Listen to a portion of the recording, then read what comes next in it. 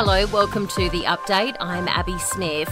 Committees are being formed to decide which federal politicians will write the official pamphlet on the Indigenous voice to Parliament. Essays outlining the yes and no cases will be sent to all households ahead of the referendum.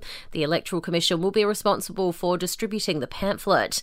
AEC spokesman Alex Morris says MPs and senators have a short time frame to complete it. It's really important that those ones get back to us soon.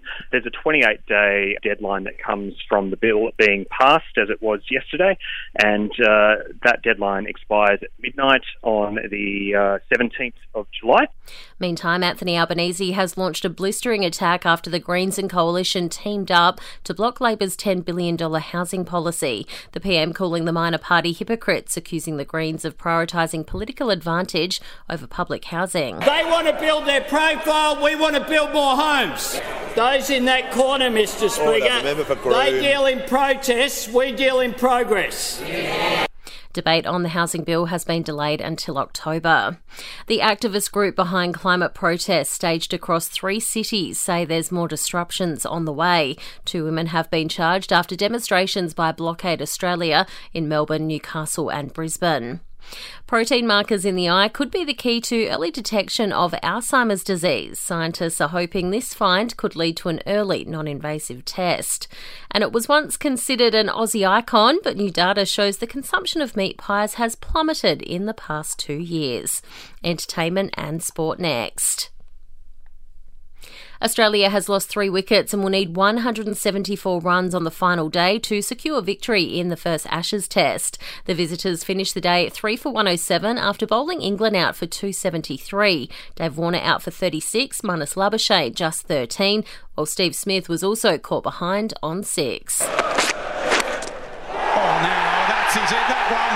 He's hit that one. Broad's on one again. The man they wanted, Steve Smith, has gone. It's Broad again, as it often is. Hawthorn captain James Sicily won't return until round 18 after his 3-match ban was upheld by the AFL Appeal Board. The Hawks play Gold Coast on Sunday. Carlton's Matthew Cottrell has also been handed a 1-match ban for rough conduct. Cottrell cited by the match review officer for an incident against the Suns' Ben Long in the 4th quarter of Sunday's game. And the Blues have landed in Brisbane ahead of Origin Game 2. In entertainment news, Kylie Minogue says she'd love to work on a song with Madonna, telling KTU Radio in New York she thinks Madonna is amazing. I'm asked about it a lot, and throughout my career, you know, of course, I was 16 dancing around my bedroom to Madonna.